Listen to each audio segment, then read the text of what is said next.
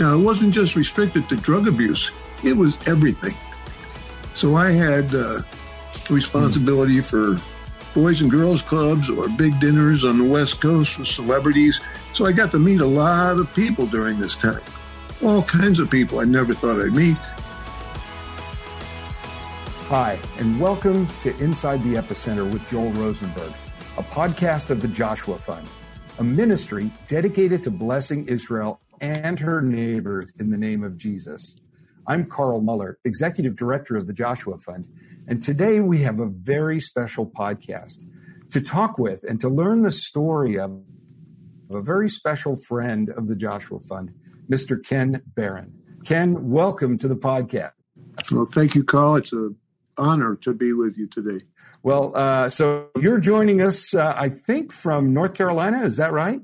Yes, I'm in beautiful Charlotte, North Carolina. It's a little chilly here, but it's a great place, and it is a wonderful place for people, certainly of faith, and certainly where God destined me and most of my family to be. Sure. Well, I know our viewers will be very interested in knowing a little bit about your story, but tell us, what is it that you do right now? What role do you have? Well, I'm obviously with the Billy Graham Evangelistic Association, and was blessed to be called here by the Lord back in 2007. I joined the organization. It just seems like time flies so quickly, but my job here is to oversee all of the communications areas, support all the other ministries that we do here with communications and fundraising, donor ministries, we call it, and relationships, government relations, most all the relationships outside of the ministry, as well as support for the ministries that we do from here. So it's a pretty big portfolio, not unlike most of the things that I've done in my life, kind of a job that I want to say I made it up, but I didn't make it up. God made it up. Every job I've ever had has been just a hybrid of a bunch of things. Sure. Well, you've got amazing responsibilities there at the BGEA, and also, you know, your work throughout the world has brought you in contact with us at the Joshua Fund. You've been a friend of Joel's and mine for a number of years, and we're just thrilled to have you on this podcast. But what we're most excited about, I think, is the narrative story of where you've come from and how you got there. I mean, I'm going to give a little bit away here, but we want to hear your story, Ken, about how you became the vice president of the Billy Graham Evangelistic Association.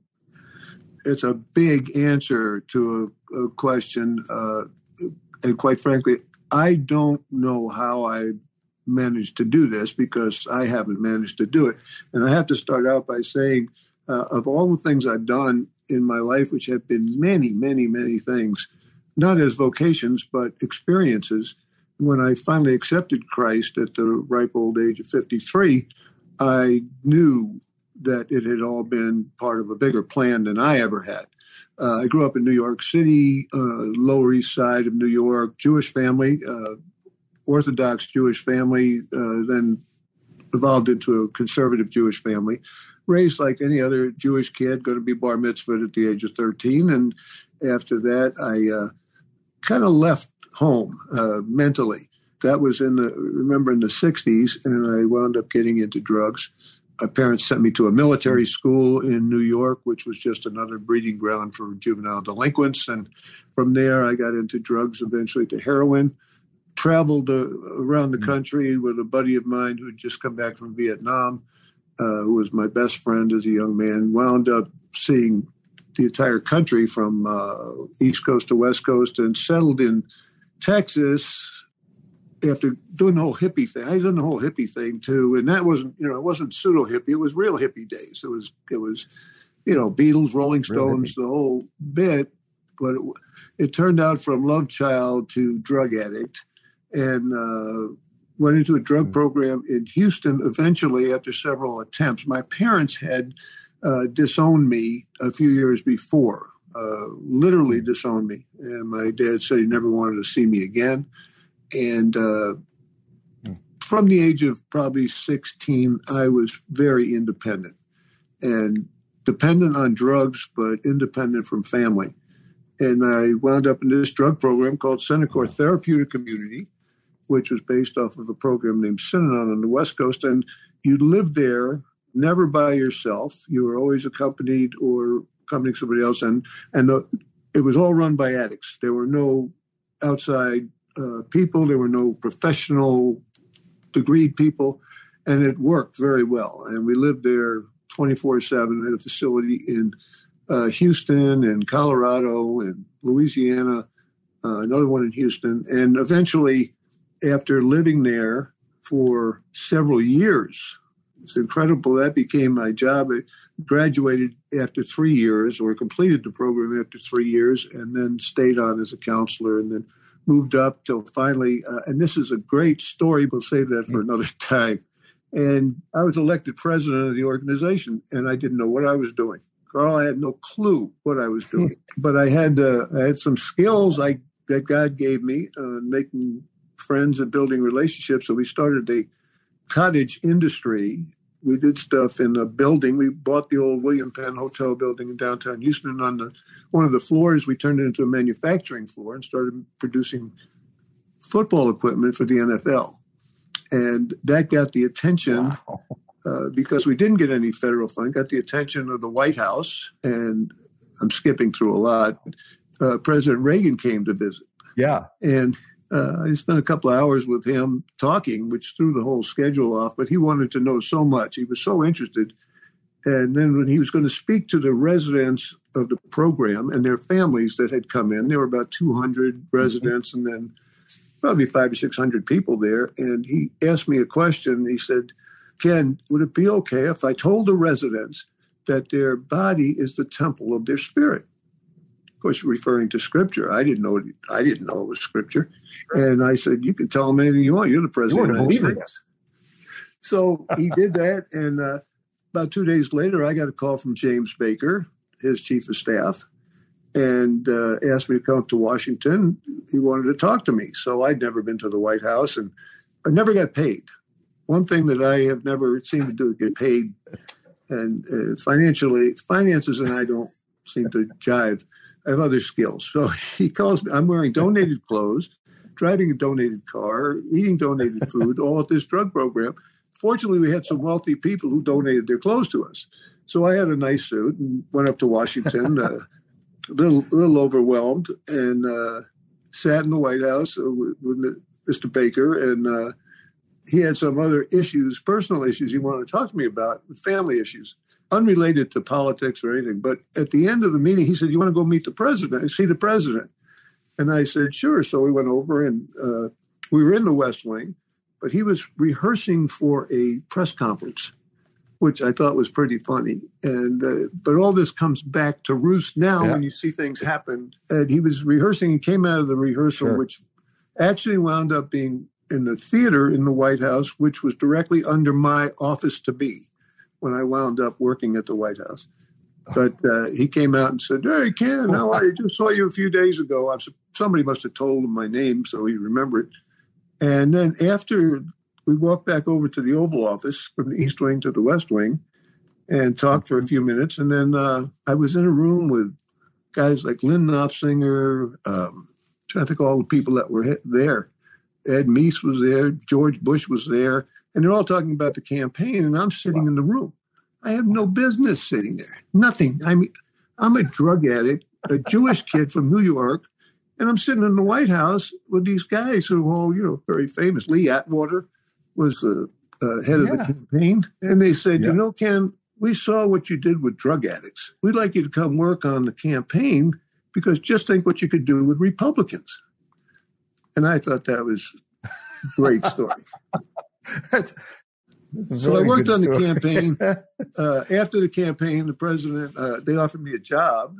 So I would leave the drug program, went to Washington, took a job as Deputy Assistant Secretary of Health and Human Services for Public Affairs. No idea what I was doing. Now, I'd gone back to school while I was in the drug program and got a degree, and then a degree at the University of Houston, main campus, which I'm very happy with. Took me many years to get it, but I got it, and went on to get honorary degrees and all kinds of crazy stuff. But I had no business being anywhere that I was. But I stayed at the White House about 4 years. Wow. While I was in the job, I got a call from the White House, and it was Jim Rosebush, Mrs. Reagan's chief of staff. And I had met him many times. Right. And he said, during the campaign, he said, Ken, can you come over? Mrs. Reagan wants to see you. And I was at the Department of Health and Human Services, and Margaret Heckler was the secretary there at the time. And I guess they had called her first because she came running to my office and said, I know Nancy wants to see you. And it's funny because I found out over the years, people only called Nancy when she was very close friends with. We always called her Mrs. Reagan. I got very close to her, but I never called her Nancy. Sure. And same thing with Mr. Graham. We all call Billy Graham Mr. Graham.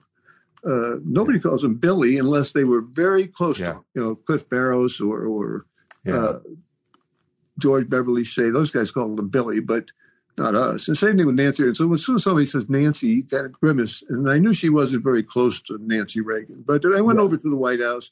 I sat with Mrs. Reagan for 2 hours on this red and white couch. And there's a picture in my office here.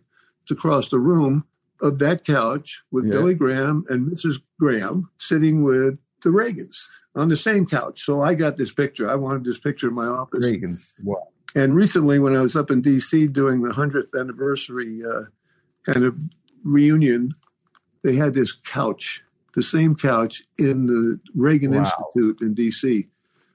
Little things that you remember. But anyway, so I went over, and then I didn't realize she was offering me a job.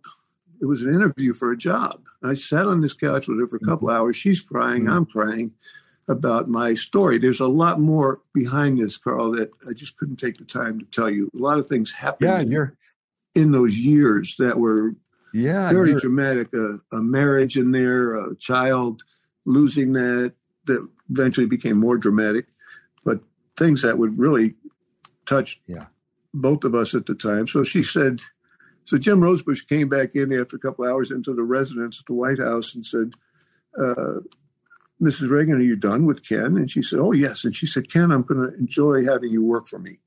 I said, well, I'm just down the street at Department of Health and Human Services whenever you need me. And she said, oh, no, I want you working right here at the White House. And Jim Rosebush said, Mrs. Reagan, he interrupted her and said, you realize this is just an interview. And she said, what does that mean, Jim? She said, well, we have other candidates for you to talk to. And she said, I don't need any other candidates. Ken will do just fine. And I'm like flabbergasted. Wow. Now, I had gotten married in the drug program. That's another long story. But anyway, my wife was very liberal. She was not of the conservative Republican ilk that I had become working on the campaign. And Jim Baker called me to his office right after the interview. And I said, well, Mrs. Reagan, before that, I said, Mrs. Reagan, I'm going to really enjoy that. Went down to Jim Baker's office. He said, Ken, got good news and bad news. I said, okay. He said, the good news is Mrs. Reagan really likes you. I said, oh, that's nice. He said, that's good news for all of us. And then he said, the bad news is you got to take a cut and pay. I said, oh, okay, well, how much? And I had gotten, somehow they had grossed me up to the highest pay you could get there as a civil servant or whatever the position was called. Civil servant, yeah. $72,000 a year, which was a lot then. So I said, well, how much am I going to make? He said, $60,000 a year. It's a $12,000 cut. But Carl, I had been making nothing before this. Remember I told you donated car. Now, I had moved out of the program when I became head of it for like a year and a half, and they were paying me $25,000 a year. But for all those years before that, I hadn't made a penny. Well, I was going to say, we're going to take a break right here because I know there's a lot more to this part of the story, and there's a lot more about what you've done in the intervening years, too, we want to touch base on. But let's take a quick break right now, if that's okay.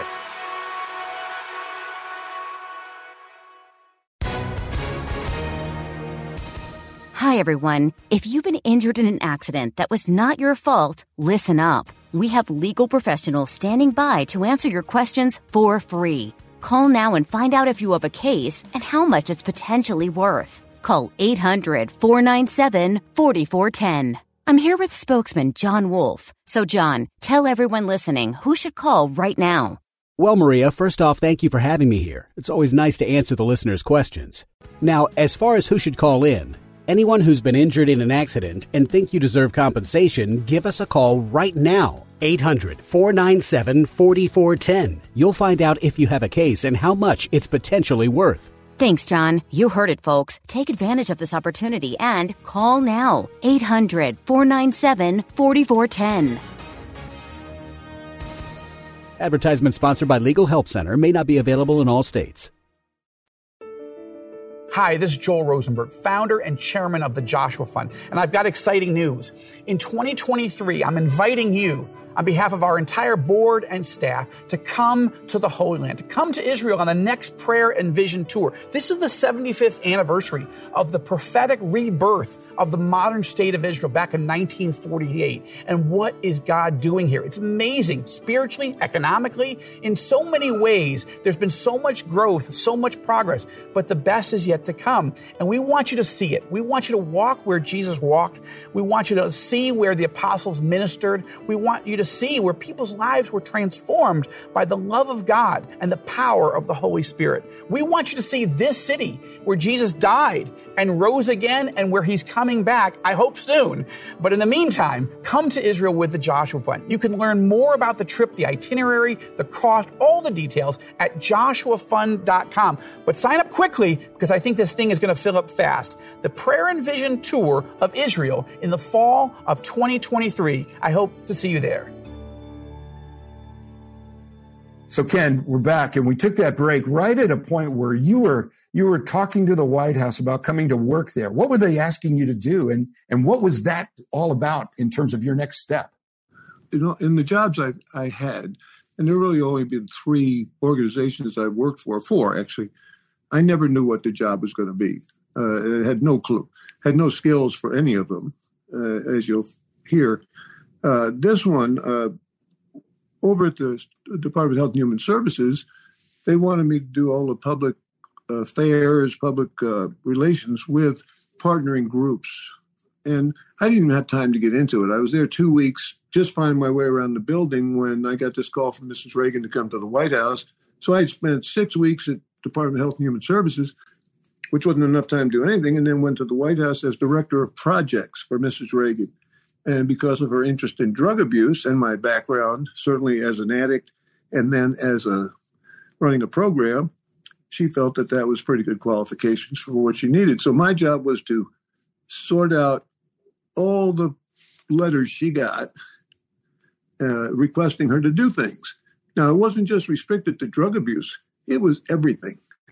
So I had responsibility for Boys and Girls Clubs or big dinners on the West Coast with celebrities. So I got to meet a lot of people during this time, all kinds of people I never thought I'd meet.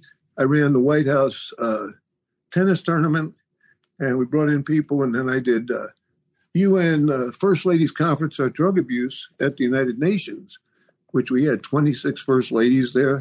It was quite something.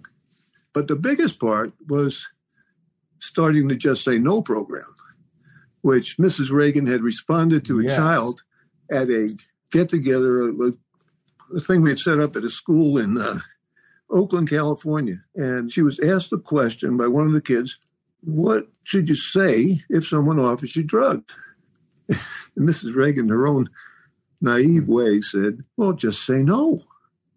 And that became the slogan for that program that went around the world. And so that became kind of the thing that stuck to me in my job there, is developing this program. It was really a grassroots program. It started with parents groups and kids groups in school, and they started Just Say No clubs. It was one of these things that just happened. But again, I guess I got tagged with it, but really I didn't have much to do with it. I just kept it going. So God put me in that spot.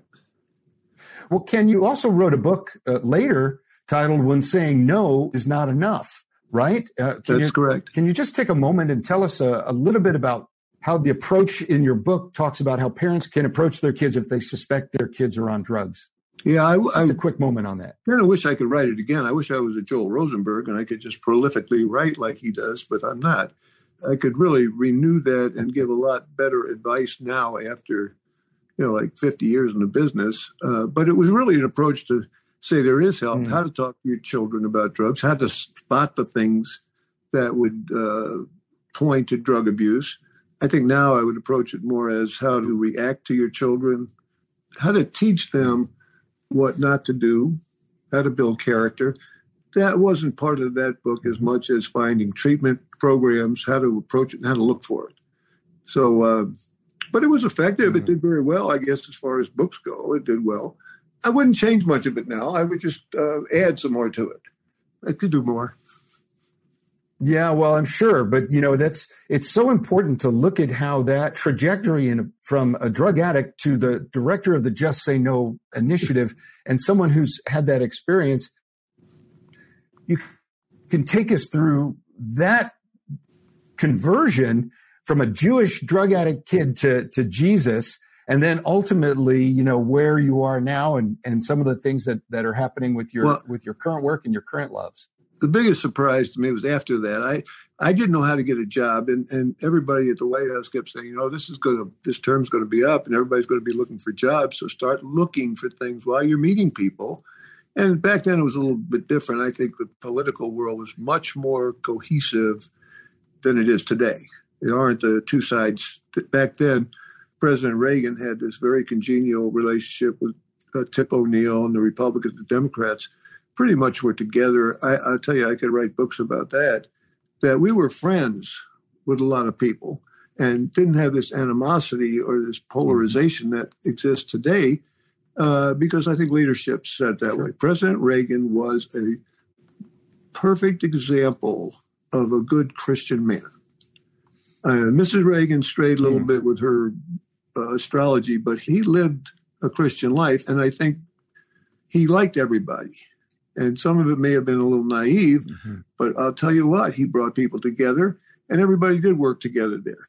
But so when these people are telling me, you better start looking for a job, Ken, this is something that was probably the most illegal thing I've done. I hate to say that, but of course, when I was using drugs, I did some pretty bad things. But I got we didn't have computers or cell phones. Remember that. This is the 80s. The cell phones, iPhone didn't come out till 2007 when I came to Billy Graham. 2007. So now we're back in the 80s. And I bought a Newsweek magazine or a Business Week that had the top 100 CEOs and their salaries. And I started calling them up. And I'd call their office and say, the secretary would answer, or whoever. I'd say, this is Ken Barron from the White House. I'd like to speak to Mr. Smith. And they would say, oh, Mr. Barron, he's in a meeting right now. Can I take a message? I gave him my number. And then they'd invariably say, can I tell him what it's about? And I would say, it's personal. Well, you get a call from somebody at the White House and they say it's personal. They always call back. So I got 6 job offers out of that. And the one I did not get was one from McDonald's. I got a call from Jim Rosebush, again, the guy who was Mrs. Reagan's chief of staff when I got hired. And Jim said, Ken, I know you're probably looking for another job like everybody else. I've got a lead on the job with McDonald's. And I'm going, hey, look, I lived in the streets. I actually at one point lived under a bridge in Houston while I was an addict on a methadone program. I was a wreck. I said, I don't mean to sound egotistical or not appreciative, but McDonald's? I mean, I'm in the White House now. Why would I go to McDonald's? He said, no, this is an executive job. I said, oh, well, I'll talk to him. Well, that wound up being 17 interviews later, flying out to meet Joan Kroc in Chicago on Lakeshore Drive, the wife of the founder of McDonald's, Ray Kroc. I was offered the job to come in and start a charitable organization for McDonald's, which later on became known as Ronald McDonald House Charities. They paid me $100,000 a year, which was a lot of money. It's still a lot of money. And a car. So we packed up and moved to Chicago. Anyway, we started that. Ronald McDonald Houses existed. There were about 10 of them when we started, but they were all independent of McDonald's. The name of the charity was called Ronald McDonald Children's Charities. Then we merged everything together. I had no staff for 3 years. Nobody, just me. Piles of these requests because McDonald's announced they were going to start this charitable organization. Everybody was sending requests for money. Started out with $300,000. Sure. And McDonald's paid my salary. I was director at McDonald's. Eventually, when I left, well, there's so much to this story that is a book, probably 2 books in itself about McDonald's and what happened. And now I'm going to get into the most important part of this. But when I left, we started with $300,000. I made friends, played racquetball with the CEO of McDonald's, a guy named Mike Quinlan. And I finally was able to tell him, look, I need staff, I need people. And he allowed me to hire some people. We got some beautiful offices in the building, and we were off. And when I left in 2007, our assets were at $1.6 billion. And we had given away $500 million in grants to children's organizations, not just Ronald McDonald House. We developed a Caremobile program, family rooms in hospitals, but we also gave to children's organizations all over the world. One of the biggest ones was Changing the Face of the World. We gave to a bunch of organizations that did cleft palates and cleft lip surgeries. And I got to go on a bunch of those trips. Sure. And I got to go everywhere. I mean, I met more people and did more things than anybody could ever imagine in their lives. From the Dalai Lama to the Pope to people like Chuck Norris or, movie stars. And then eventually the Duchess of York and the whole royal family. Just crazy stuff that happened. But God had me on this journey. I didn't realize it. I met a guy when I first got to McDonald's named Paul Saber. Paul was a owner of one McDonald's restaurant in Atlanta. Eventually, he traded that one for 2 restaurants in Albuquerque. And very beginning of the charitable efforts that I was in, Car and Driver magazine came to me and said, we'd like to do a fundraiser for Ronald McDonald House Charities. I didn't know what I was doing, Carl. I'm telling you, no idea. I said, sounds great. So we partnered with them, and I was able to get cars for people to drive, like the old Cannonball Run. And we drove from Detroit all the way around the northeastern part of the U.S., down to Virginia, and then back up through Ohio, back to Detroit. Well, Paul wanted to drive in this, Paul Saber. So I said, I'll find a car for you. So one of our friends in Chicago gave us a Ferrari. Silver Ferrari, beautiful. So Paul had a friend who drove with him, another Christian friend of his, I found out later.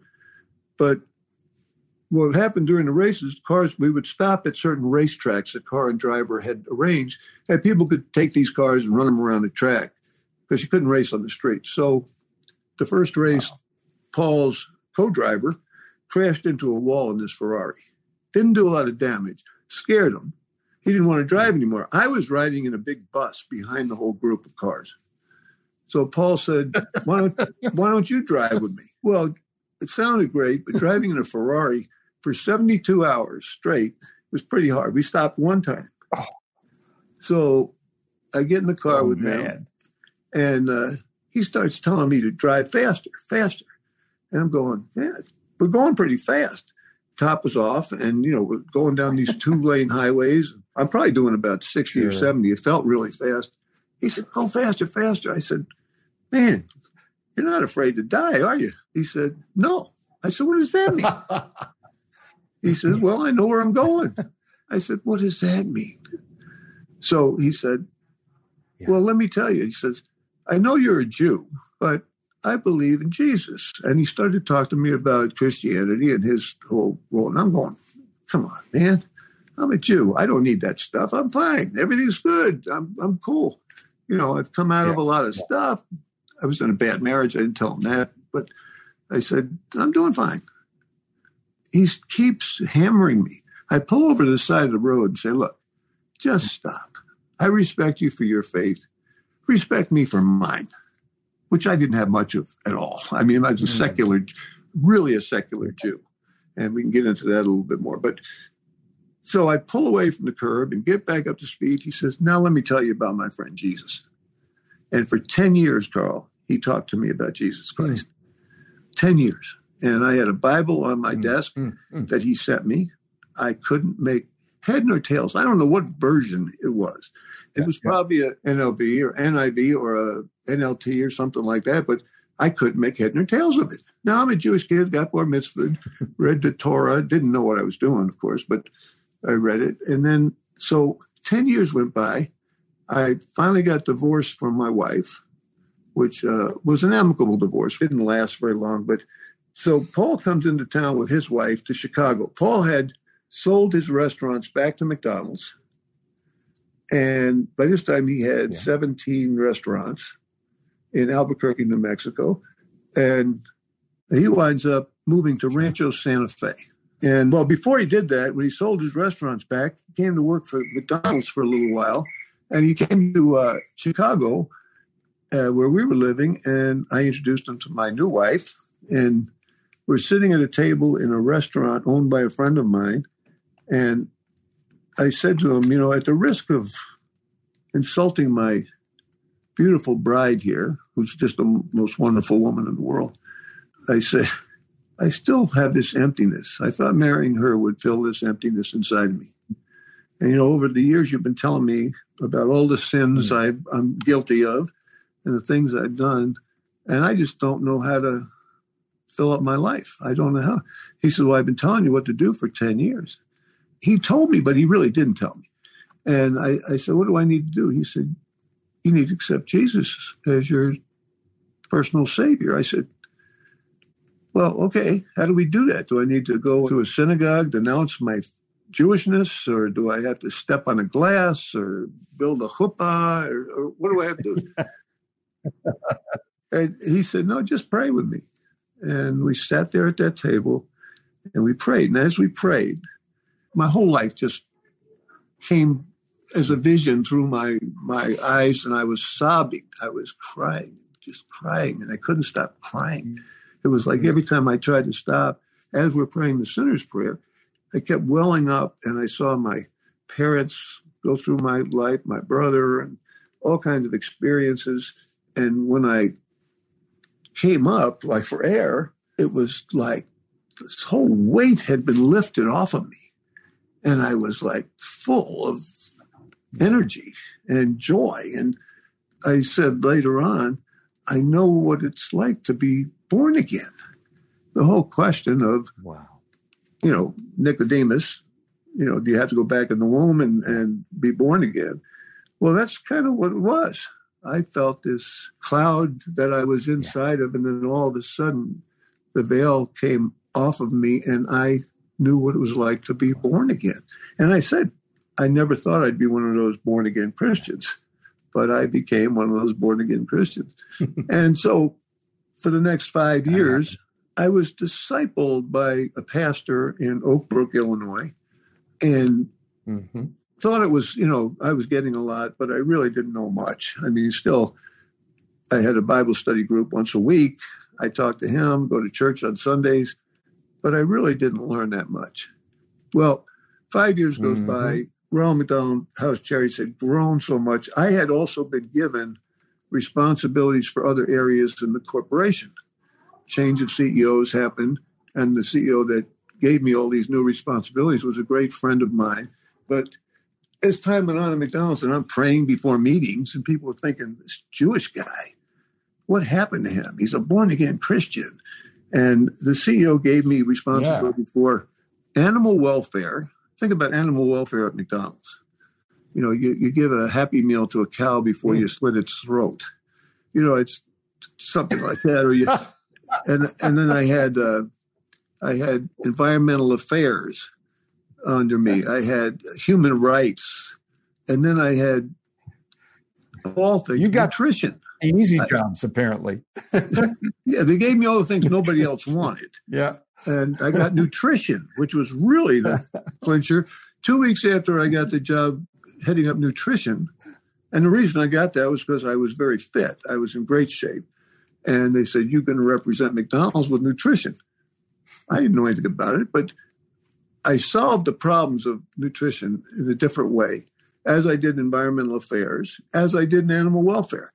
God put these ways in my head that I never would have thought of. And I can come back to that. But I also, in nutrition, because I had to implement some things, I wasn't the loved guy anymore at McDonald's. It was kind of like I used to give away money and I'd help people out. They come to me with a charitable request. I try to get it through the board.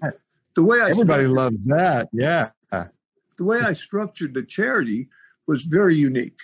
The way it made it work was very unique. That's a whole book too in itself.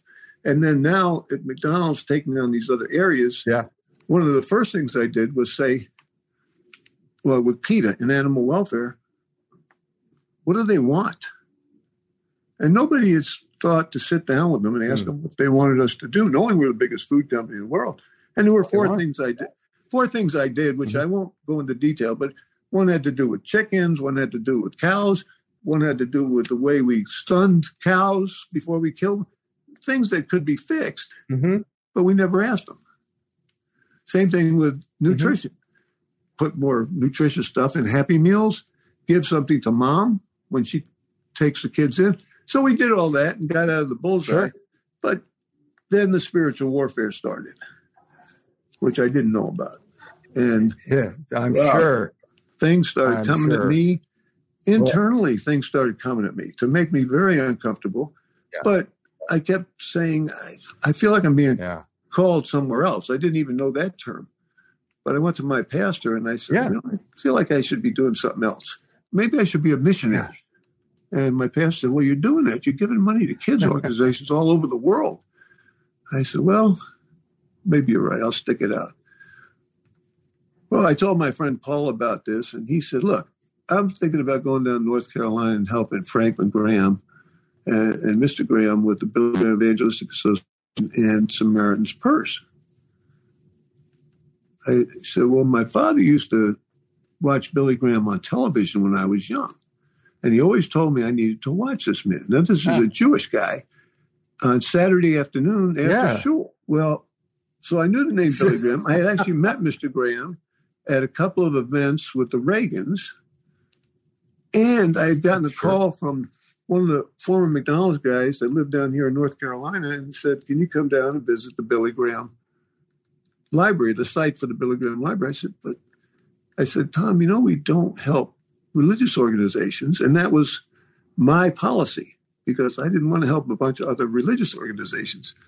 And he said, yeah, but can you come down? It would do me a big favor. These guys would stop asking me and you give the money away. So I came down and visited.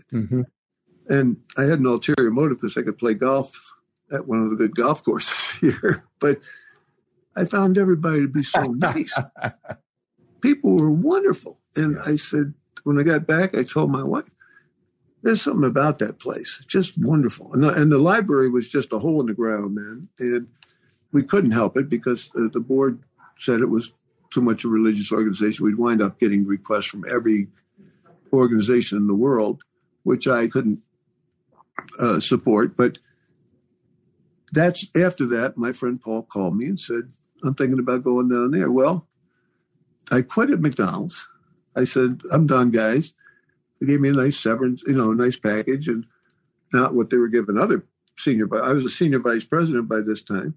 And that day I left, I'm driving home and the phone rings. It's my friend Paul. He says, I really want you to come down to North Carolina. I said, well, maybe I will. And sure enough, I wound up coming down to Billy Graham as a senior vice president. I met Franklin. I couldn't have passed the interviews we do now.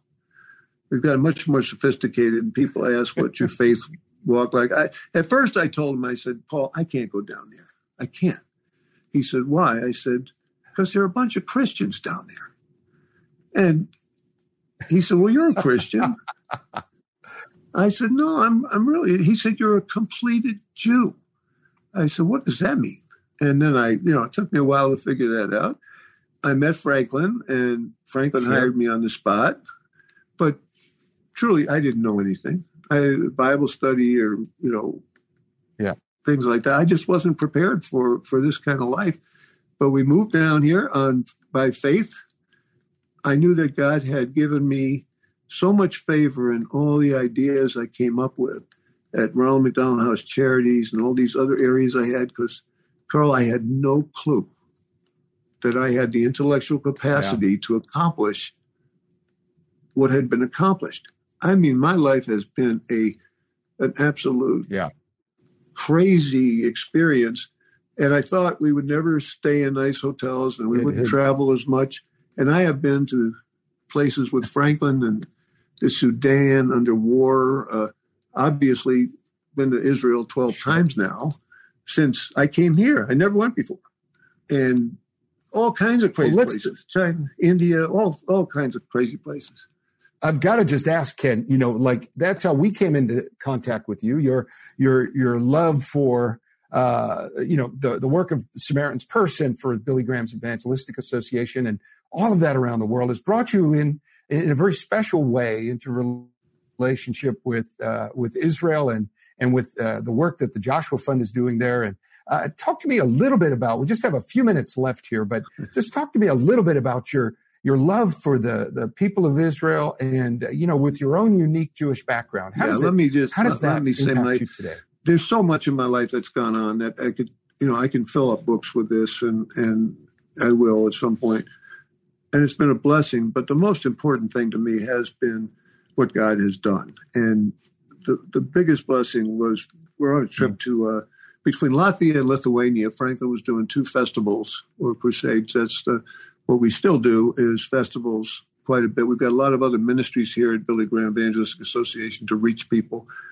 And we're on this trip, and Franklin, we're going for the weekend. We have a week in between. And he says, Ken, what are you going to do when you go to Israel? I said, I'm going to kiss the ground. I always wanted to go to Israel, always. In fact, when I was using drugs, that was my goal, was to escape to Israel and go there and live in a kibbutz. And I just thought that that's what I should do. And I read everything I could about Israel. I read as many stories, Bible stories, I guess, and tried to place it. But when I got there with Franklin, he knew we were going to Israel. I didn't. So we land in Tel Aviv, and he says, welcome to Israel. And I go, oh, my gosh, I can't believe it. And I walk down the stairs of his plane, or the Samaritan's Purse plane, and I get down on my hands and knees and kiss the ground. And it was just, I felt like I was home. And every minute I spend in Israel is an absolute blessing. It just ties everything together in my life. And it, for people that have not been there, it is the most striking feeling I think anybody could ever have that has any background in any kind of faith, knowing that everything started there and that Jesus walked there. And I've been to, not as many cities as you guys have, but certainly quite a few with friends. I didn't go on tours. We went with friends and people who lived there and had some tremendous experiences. So I loved it there, and I loved the way everything fits together. And there's no way that I could doubt Jesus. And certainly when you go back through Scripture and you read so many verses how Jesus came to this earth for Jews, for the people of Israel, for the lost sheep of Israel. That's why Jesus came. I mean, you read that in Scripture and you go, he came here for me. But when I was a little kid, I used to get chased home from school by Catholic kids saying, you killed Jesus, you killed our Savior. And I didn't know Jesus was that. Wow, Ken, thank you so much. And again, I want to thank our listeners. If you found this podcast valuable, please get in touch with us. Let us know who you are. Are you someone who's searching for Jesus? You can find about him and his purpose for your living right here on this podcast. Do you want to talk about something else on the show? Do you have a question you want Joel to answer? Go to joshuafund.com and click on Contact Us. Your feedback is incredibly valuable as we develop this podcast. And as always, you can check out our show notes for anything you heard on the podcast that you might want more information on. For Joel Rosenberg and the Joshua Fund Ministry team, I'm Carl Muller. Thanks for listening to this episode of Inside the Epicenter.